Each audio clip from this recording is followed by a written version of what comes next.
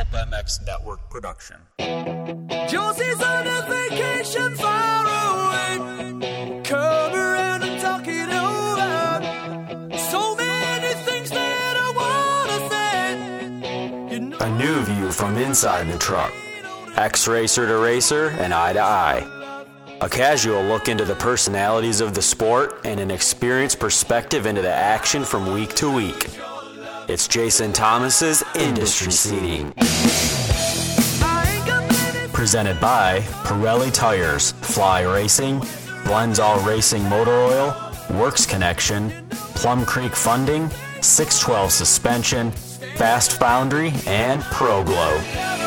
I just wanna use your love tonight. I don't want... Welcome to another episode of the Industry Seating Podcast. My name is Jason Thomas. I will be your host today and every week as we talk about kind of what went on this weekend. Cover the Hangtown National, couple notes on MXGP, and as we start to roll towards Thunder Valley for round 3. Pretty interesting weekend. I thought the racing was actually really great all weekend. You don't always get that. The 250 class at the opening round was pretty boring. Jett Lawrence was amazing. He deserves a ton of credit for his performance, but I don't think anybody could say it was a very exciting race throughout the day. Maybe the last lap pass by Hunter on Shimoda, but Jett kind of rode around by himself. This weekend, with the sickness that Jett was definitely feeling, and Hunter had a touch of it as well, it was just a completely different story. There was a lot of battling. Jett was not his normal, super strong, steady self. I think he was just in survival mode, and I was clued into that early in the morning. His agent, Lucas Myrtle, told me he was feeling sick and they were in survival mode. And then I was getting some conflicting reports that he just had a cold and wasn't a huge deal. But I think once he got out on the racetrack in the motos, you could see that it was certainly more towards the worst side of being sick than some people were leading into. Before we get too far into this podcast, I want to thank the sponsors of this: Pirelli Tires, Guts Racing, Plum Creek Funding, Fast Foundry, Works Connection. I actually got to go to Works Connection on Friday before the event. Got to see Eric and the crew over there, check out their offices, and some of the warehousing and actually some assembly stuff too. So that was really cool. ProGlow Wash, Grant Stone Boots, and Fly Racing. Thank you to all of them for being a part of this. But as I was mentioning in the 250 class, Jett gets it done, right? We have to, of course, mention that and give him a ton of credit for fighting through all sorts of adversity. But it just wasn't the typical Jett Lawrence domination that I think we're going to see more often than not. He just had to kind of fight through the day. And, the first moto, he was going backwards pretty quickly, and a few things went his way. Hunter went down, and I feel like he was just hanging around, right? He was just trying to log laps, and he didn't really have a lot to fight with. He didn't put up much of a battle with his brother when he went by or anything like that, which is very atypical for Jett. Now, the second moto, it was a little bit of a different type race. Like, he was out front, and he did get some pressure from Shimoda, but otherwise he just kind of controlled the race. And speaking with him after, he just said he had to push. He was like just everything he possibly had to stay out front. He's like, there's no way I could pull away. I was just trying to hang out at the front. And he's like, thankfully the pace didn't get pushed too much higher because I would have had to back off. But he was in a really dark place after that second moto. He was just kind of staring a hole through me on the podium. And his eyes were, super hollow, and you could just tell, like, whatever he's fighting sickness-wise took a lot out of him. He was throwing up a bunch after the first moto, and said he wasn't even sure if he was going to be able to ride the second one, but he gets a win. Now, if that is going to be the case for him, he's going to be able to win on his sick days. What do these guys have to do? What can they do? If you can't beat him when he's that sick and he looks that rough, I think they're in for a world of trouble. And I've been saying that all along, that they're going to have a really tough time dealing with this kid who is only getting better and stronger. And he's just proving that. We always talk about championships being won on your bad days. Well, Jett Lawrence just had a really bad day. He was really sick, and he still went 3-1 for the overall. So that just kind of goes to prove that point as well. Hunter, I thought Hunter was arguably the fastest guy on the day, maybe Shimoda. But yeah, starts and mistakes, and that's not a new occurrence for Hunter. He's been dealing with this same dynamic for quite a while. If you get bad starts and you make mistakes, even one of those, combination is a no-brainer, but even one of those will preclude you from winning most races. And, Hunter was really transparent. He knew that his starts are holding him back. I'm sure, falling over in the first moto is pretty, or was it first moto? Yeah, first moto was pretty obvious that, it'll keep you from winning. But he's just got to clean it up a little bit. Having said that, if I'm kind of highlighting the negatives. The positives are he went 2-2. He has gone 2-2 to start the year, and that's a great way to start the year 2022. So I think you have to find balance if you're Hunter. You need to be critical and honest with the things that are holding you back, which he is, and he has been. But you also need to be optimistic because even through those difficulties, you've still gone 2-2. So you kind of look at, okay, what's possible from here? If I can find a way to beat my brother on my bad days, or I don't want to say bad days, but even with these holes in my game at the moment, I'm still going 2-2. You basically have every door opened up to you moving forward. Shimoda, really, really good day. The fall in the second moto had to be really frustrating. But if you look at his season, man, he's really outperformed, in my opinion. Steve Mathis made a note on our post-race review podcast yesterday that Shimoda had a really good end to the 2021 season and is now just rolling that into the 2022 motocross season. So he's kind of got a string of good results if you combine the 2 years. But you can just see it in his riding. Like the eye test is really impressive. Like he looks great on the track. His lap times are good. He looks like he believes in himself.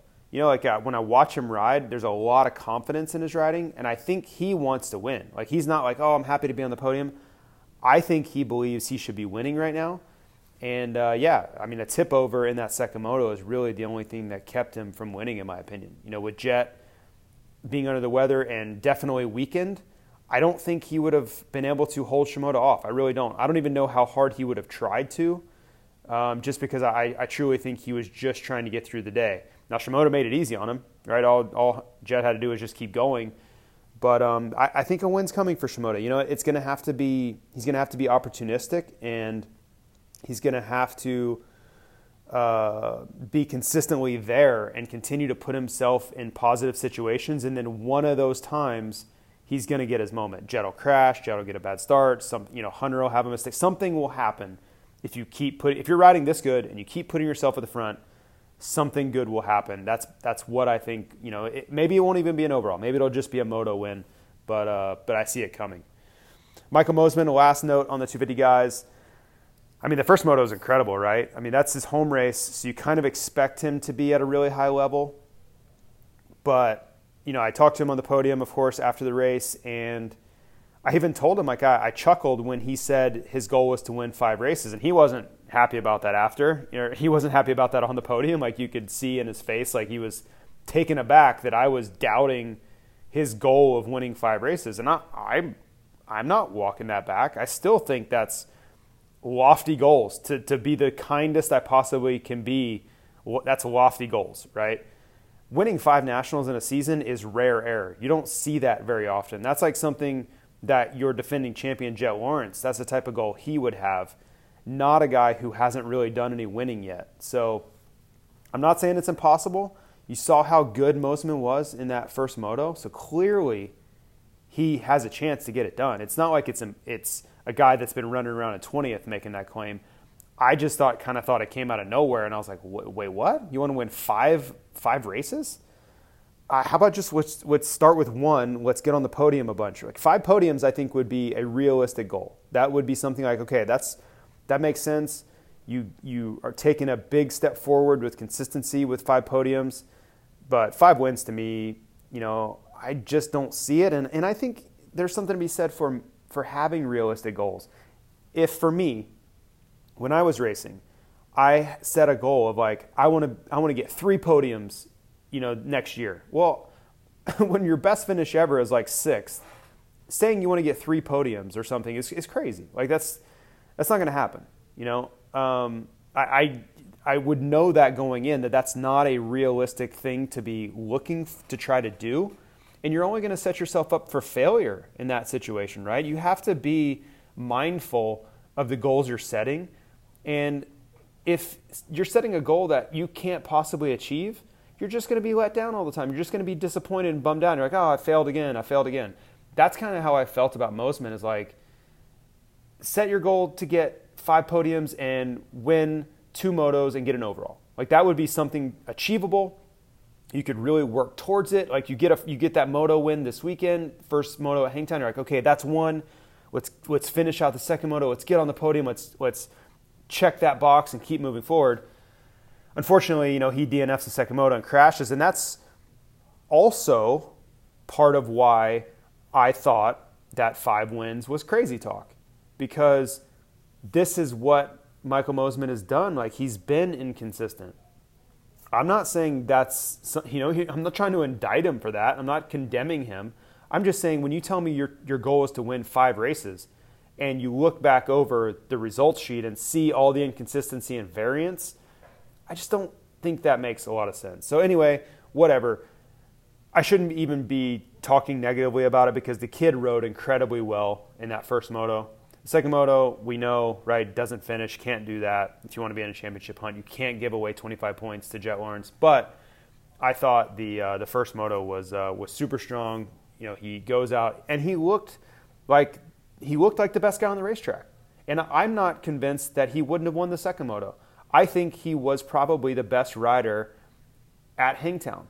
Now, he maybe didn't have the best lap time, maybe like lots of things, but I think overall, if you ran that race 10 out of 10 times with Jet being sick like that, I think Mosiman probably wins 7 of them. I really believe that's the case. So it had to be a bummer for Mosiman. I'm sure he's going to be looking for redemption this coming weekend, and who could blame him? But yeah, just a tough end result after such a great start to the day. Going into our 450 class, as you guys know, we do the power rankings on the Industry Seating podcast. And I kind of eliminated, I talked last weekend about how I was going to eliminate guys that weren't necessarily in the series anymore. I kind of left Ferrandis in there. There was a little bit of up and down. Like, I just wasn't sure who was going to be racing and who not. Well, if you're not racing the outdoors by now, you're out. So that's just where I come down on it. Maybe that's not fair. Maybe it is. I don't necessarily care. That's just how I'm going to do this. So, having said that, at number 10 is Joey Savatgy, and I thought Joey did a great job coming into the series. He's been hurt, and that was his first race with the Kawi team. So, I think if you are Kawasaki, you have to be really excited about how the day went. And I think if you're Joey Savatgy, you have to be really excited about your result too. He qualified, I believe, 6th, and he ran around the top 10 all day. And I talked to Dan Fahey on this show we do called Inside Pro Motocross, which is a really cool show. It's on Tuesdays on MAV TV. If you get a chance, check it out. But I got a chance to talk to Dan Fahey, and he reiterated kind of my thought as like, hey, we don't expect a lot. We don't expect him to win. And I don't want to say we don't expect a lot. I probably misspeaking there, but they don't expect him to be the race winner. They are wanting him to represent Kawasaki. They want him to, if he can be a top 5 guy, that's great. Like they're all about that. If he can be a podium guy, even better, right? But they don't have this same level of expectation that they have for like Jason Anderson. That should go kind of without saying, but I think people get so wrapped up in oh, he's not doing that great, whatever. But you have to understand what they are asking of him, right? He's not getting paid anything like what Jason Anderson is. They're looking for a championship out of Jason Anderson, like, period. Like, I don't have any qualms in saying that. They're not looking for a championship out of Joey Savatgy. I mean, they didn't even let him ride the first round. Like, that should be a pretty big tell as to where they are with expectations out of Joey, is when you don't even let somebody ride the first round. Clearly, you don't think that he's ready to go win yet. So nothing but positive things to say by the Kawi guys as far as Savatgy goes. And I actually thought it was a pretty strong performance too. He was consistent. That's what he needed. And he needed a day to build a foundation off of that he could kind of propel himself forward. And it's really hard to get better if you can't, build momentum. That's what you need. You need momentum, and momentum starts with one race. You get one race, you get both motos in, you get stronger, you get more confidence, you get that good start again, and you find a way to stay up there. And that's how it works. It's just building blocks. So I thought Joey did a very good job of, keeping his head, not getting frustrated if you get shuffled back a little bit, and realize the bigger picture that 2, 3, 4, 5 weeks from now, maybe he's at 100% and the situation changes. Then you can really push. And then your expectation of how you're going to do that day significantly goes up as well. So good job all around for Joey. Number 9, AP7, is Aaron Plessinger.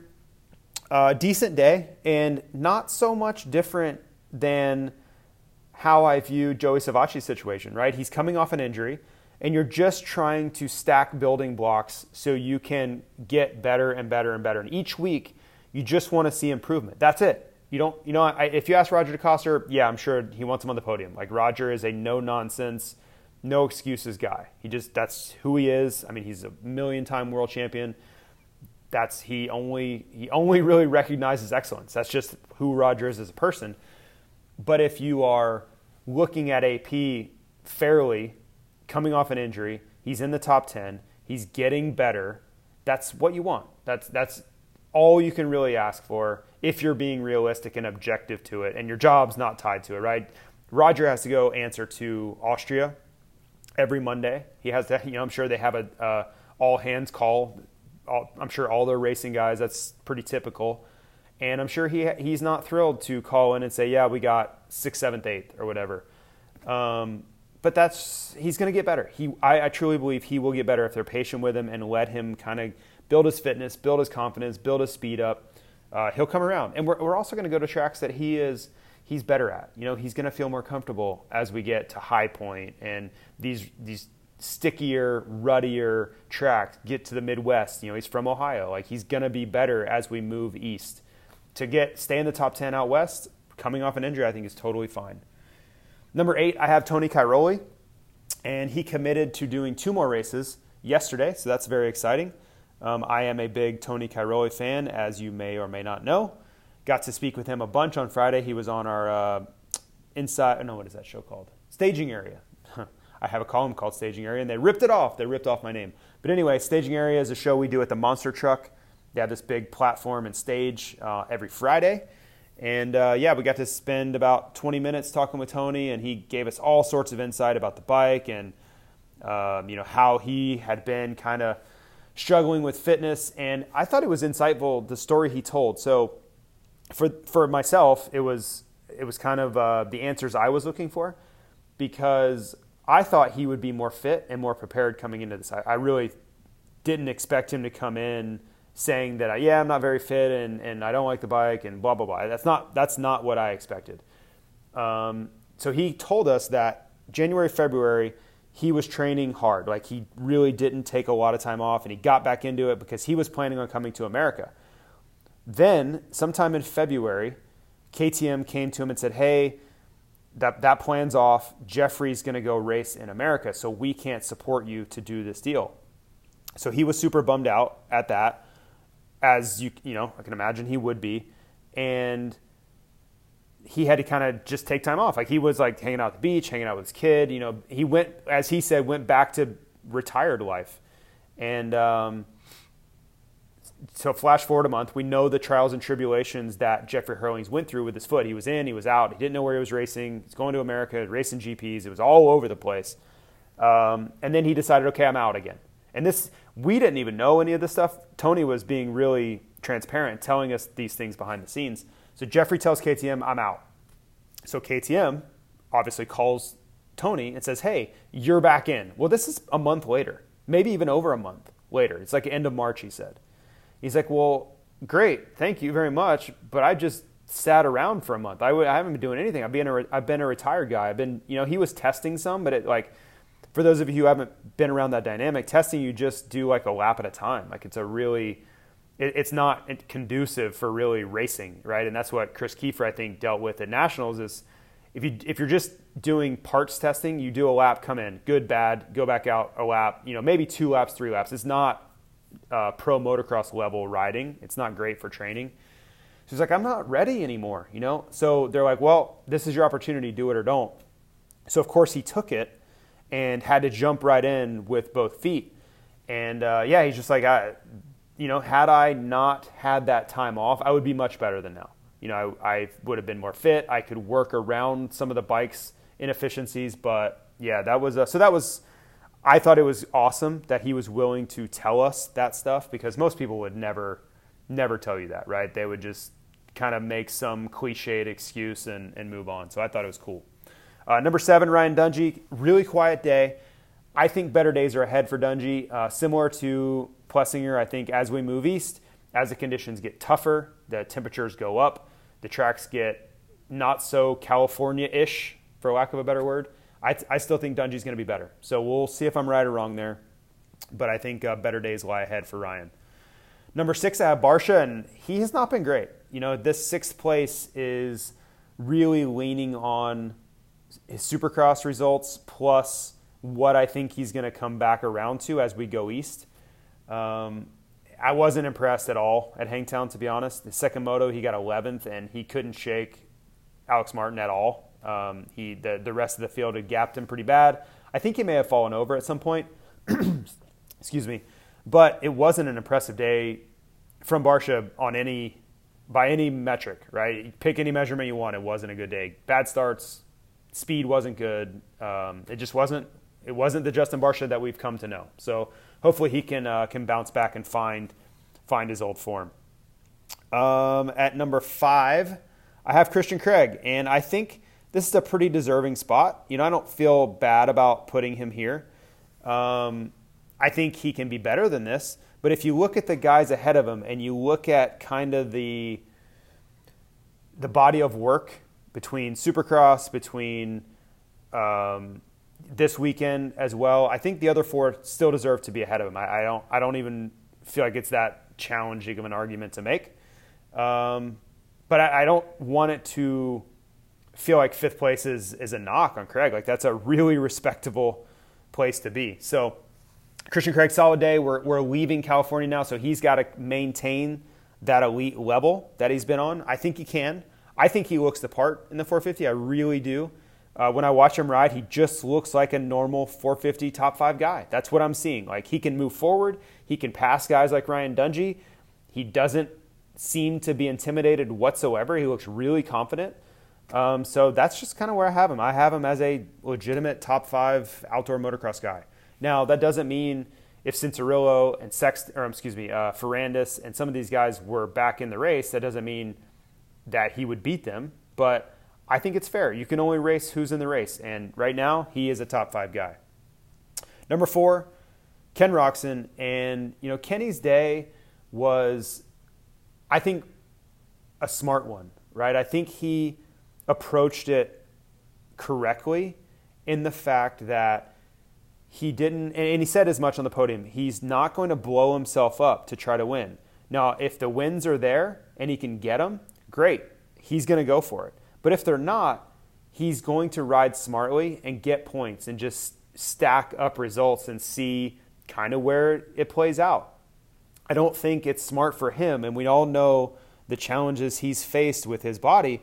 I don't think it's smart for him to push, over the limit, right? Because if he blows himself up, he may not recover, right? He doesn't have the same level of recovery. Like, his body is just not as strong as it once was. He's not the same guy that he was maybe 2017 was 2015, 2016, 2017 are pretty obvious times where he was the man. Like, he was so damn good, and he was the strongest guy and the fittest guy and the fastest guy, all those things. But I don't think you can necessarily judge like his approach in racing the same way now. He has to be smarter. He has to make wise decisions. He has to be really mindful mid-race of how things are going. And if things aren't going well, he's got to maybe back it down at times, where other guys like Sexton can just push himself into oblivion. And guess what? He's like 22 or 23 years old. He's going to recover by Sunday morning and feel like he didn't even race. That's the difference in the trauma that Kenny's put his body through, and Chase hasn't. So I like the transparency by Kenny basically telling us that. But then you also saw in that second moto, you saw him go for broke, right? He got the whole shot. He was feeling good, and he absolutely sent it in that second moto at the beginning. I think he was trying to check out and see if he could run away with the thing. Couldn't get away. Just wasn't quite quick enough to put a gap onto Sexton. Like, Sexton kind of closed it in, and then I think once Kenny saw Sexton find the pace, he reeled it back down a little bit, right? Because I've been in that spot, and I can put myself mentally there as like, okay, I'm building a lead, I'm going for it, like everything I've got. But as soon as you see that not work, you can't just blow yourself up. Like, you have to lower that effort level a little bit, because if that's not working, you still got, 28 minutes or more left in the race that you've got to sort out. So you can't just push your heart rate over the limit and get, to where you'd have to really slow down and recover, and then you're a couple seconds off the pace per lap. So I think Kenny did a good job. I'm sure he wanted to be better in that second moto. I'm sure he wanted to be on the podium in the second moto, but it's a long season, and he knows better than we do the struggles he's faced. Like, he's not oblivious to the fact that it's been really challenging to put a whole season together. So I think if he goes about this the right way, maybe he'll be a little bit stronger later. And I don't know. I don't know if that's going to work or not. Maybe there'll be too many races where he's just too slow and he gives up a ton of points, and the result's the same. He still loses the championship and he's out of it with a round to go. Maybe that could be the case. But I think he's just trying to do the best job he can in managing his strength over 24 motos. Number 3, Chase Sexton. I mean, he's great, right? He's arguably the fastest guy in this class right now. And if you go over the first 2 rounds, you'd have to say he probably is. Now, I'm factoring in Supercross. I'm factoring in the fact that Jason Anderson just won his first race overall this weekend, so I'm keeping him ahead of him. But I have nothing but praise to give Sexton. He has looked phenomenal at 2 rounds so far. Now, can he maintain this? The first round is his arguably best track. I don't even say arguably. It's his best track, right? So he's had 2 races where he's been great. Let's just wait and see if he can sustain this. I think he can. I'm going to go out and say I think he can. I think he's a podium guy all summer long. But he's going to have to prove it. So we'll just see how this all plays out. But I love what I've seen so far from Sexton. Jason Anderson, number 2. These are, I think, pretty obvious. They make sense. I was very excited for Anderson. I know how hard he's been working on and off the track. He's never won an outdoor before. And you could see, I'm hoping that it translated on television, but when he came off the track and he was walking up to the podium, like, there was genuine joy on his face. Like, he was so happy that he had won an outdoor motocross race. And he had been racing outdoors, he said, for 12 years, finally gets an overall win. And you're beating guys like Roczen and Tomac and these guys. It wasn't a 250 win. It wasn't a depleted field at the last round or anything like that. It was the second round. Everybody's sending it. And Tomac had his best moto of the year in the second moto. So incredible job from Anderson. He deserves to feel very good about himself, and he should, I don't know if breathing a sigh of relief, because I don't think there was this big narrative about he's never won one. I never really thought about it that way, but I'm sure It's just one of those boxes when you're done and your career's over and you're looking back over your legacy. It's just a box you're going to want to have checked, is getting that outdoor motocross win. Now, the next one's going to be a title. I don't know if he can get it done. Maybe. He looks damn good. I'm not saying he can't. But winning an outdoor national is absolutely a box that I'm sure he wanted to check before, his career's over. Number one, of course, Eli Tomac. He's your Supercross champion. He won the second moto this weekend. I think he deserves to still be at the top. Now, the question is this the start of something, or was this just continuation of how great he has been at Hangtown over the course of his entire career? I don't know. We'll see. We're going to Colorado, which he's, should be good there too. I did talk to his suspension technician, Gilly, several times on Saturday, and he was saying they made a lot of changes. They went to an air fork, and that seemed to fix a lot of the problems they were having. So maybe that's kind of the secret sauce, was the switch to the air fork. We'll see. But I liked what I saw from Tomac in that second moto. And when he came up on the podium, he was pumped.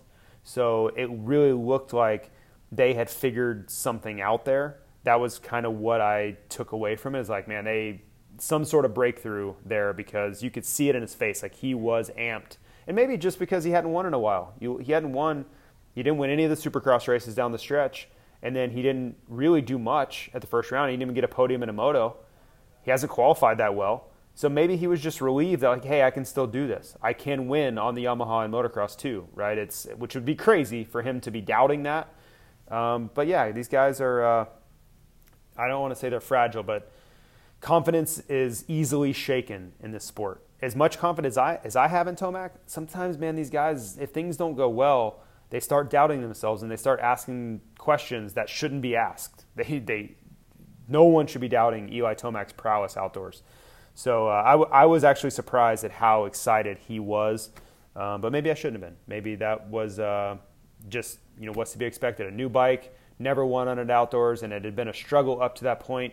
Maybe the knee too. Maybe he was thrilled that the knee let him ride his best in that second moto, and he didn't suffer ill effects late or anything like that from knee pain. So could be any combination of those things.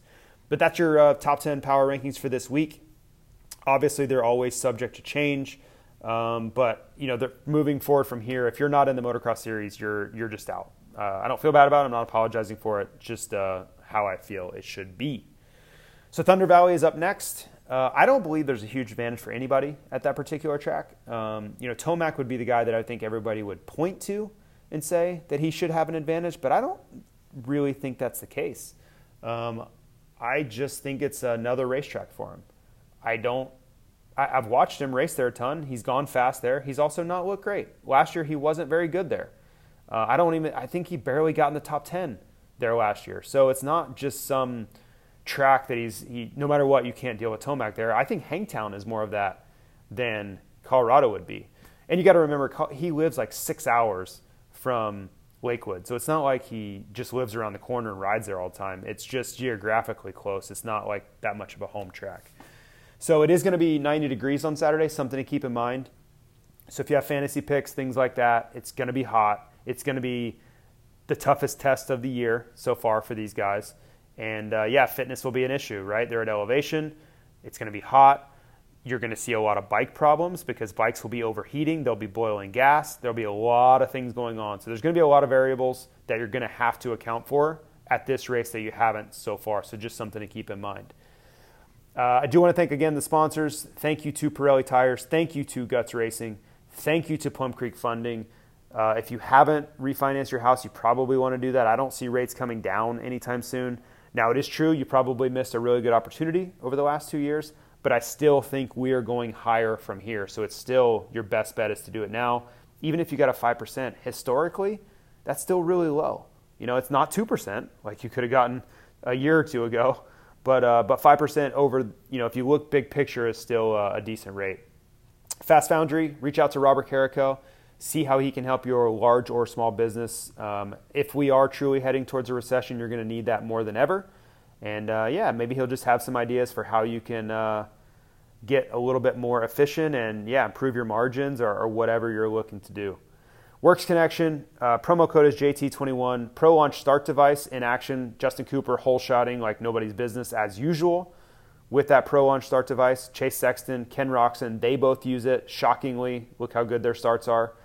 None of this should come as a surprise to you. I talk about it every week, how good that Pro Launch Start Device is, and the proof is right there. They hole shot every damn time with that thing. Grantstone Boots, check them out. Go to grantstoneshoes.com and go to @grantstone on Instagram and see what they have to offer. They have belts, wallets, boots, loafers, all kinds of stuff. They have just a great selection there. I have way too many pairs. They're so good to me. But I'm also prepared for anything. You tell me what event I got to go to and what color I need to wear, and I probably have something. I probably have different types of animal leather on there. I have ostrich ones. I have all kinds of stuff. I'm very, very fortunate that way. So thank you to Grantstone Boots for supporting me all these years. ProGlow Wash. We did the question of the week last week, and we'll do it again next week. Such a great power sports wash. I've seen some videos that some customers and fans have made, and it's like the before and after, and it's so powerful. A wash that is truly formulated to get rid of the dirt and grime that we face, right? Oil-based stuff, just nasty black or even that bright orange clay and stuff that people that are developing like Simple Green to sell to Walmart, that's not what they're thinking about. They're thinking about all these other uses, people washing their boat or whatever, right? This stuff is built for power sports. They're a power sports enthusiast company. Ryan races cars. He goes to supercross races and motocross races all year. And that's truly what this product was built for. Also want to thank Fly Racing, of course. I am at the office right now recording this, and I am very, very blessed to be a part of the Fly Racing family. So I just wanted to mention a couple things on MXGP before we go. I will actually be heading over to Germany on Wednesday, so I will arrive there Thursday. For those of you who have traveled to Europe, it's kind of an overnight trip. Looking forward to that. I've spent a ton of time in Germany. It's easily the highest amount of time I've accumulated in Europe. I've raced, 100 races in Germany alone, maybe more. And I feel comfortable there. I have a lot of friends there that I only get to see when I go to Germany, so I'm genuinely looking forward to that. I fly into Berlin and go check out Checkpoint Charlie and all the sites and the history stuff on Friday morning. I'm really looking forward to that. I just have a little bit of downtime before I need to be at the racetrack. But it's a special. Going to Germany is always a special trip for me. I don't think for the average person it's anything that crazy, right, compared to the rest of Western Europe. But for me, it holds a special place in my heart because I've spent so much of my life there. My racing career was spent in Germany alone. So I'm excited to go back, even though I'm not excited about getting on an airplane. Can't really get there any other way. So just suck it up and deal with it. Obviously there was a ton of drama this weekend in France with MXGP. A bunch of guys protested the Saturday race. They said it was really dark. They couldn't see the jump faces. It was super muddy. They didn't fix the start for, grade the start. It had ruts all in the start from the track coming back on. It was just like, what are we doing here? And I can empathize with them. I get it. There have been issues in the past. I've faced kind of the same thing. Like the shadows at Glen Helen, sometimes you can't see anything, and that's not fun. So those guys took a stand, right or wrong. I don't really have a take on it. I'm kind of neutral, and I know the MXGP, officials really well, and I will be doing the broadcast this weekend. So I understand their side is they have a race to run, and they have people that are expecting to see a qualifying race on Saturday. They pay for MXGP TV. All the people that came to the race on Saturday that were actually attended the event, they're expecting to see a race. So they're trying to hold up their end of the bargain for all these people, while the riders are going, hey, this isn't safe. Like, we don't feel safe about where we have to actually go out and race right now. So it's a really hard line there, and it got really heated, and some really nasty things were said to each other, which isn't awesome by any measure. They're going to have a meeting this Friday at the track. I'm going to try to get there for that. I don't know if I'll be allowed in or not. Probably not. But I hope that they can find some common ground because, they're all trying to do the same thing. They're all trying to have a great series and put on a great show and have really entertaining races. So I hope that cooler heads prevail and they all come to agreements and find common ground when they leave there on Friday. And I believe they will. I truly think that they will in the end. Kind of everybody will see each other's side and each other's perspective, which they should, right? These are really smart people with the same passions, and everybody's working towards the same things. We all have the same goals, and no one's trying to do their own thing, or all that should make sense. It's just it's hard when you have different priorities. Like the riders are only caring about their safety, and MXGP is caring about safety as well, but they also have a show to put on and a race to run, and they need riders to do that. So anyway, enough about that. I thought it was awesome. Jeremy Seewer wins. That was really cool. I'm a big Jeremy Seewer fan.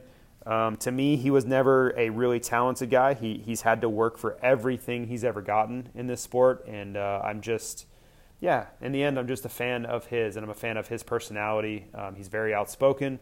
He's very smart. I kind of view him as a very intellectual type rider, and so I was cheering for him to get that first win, and he did.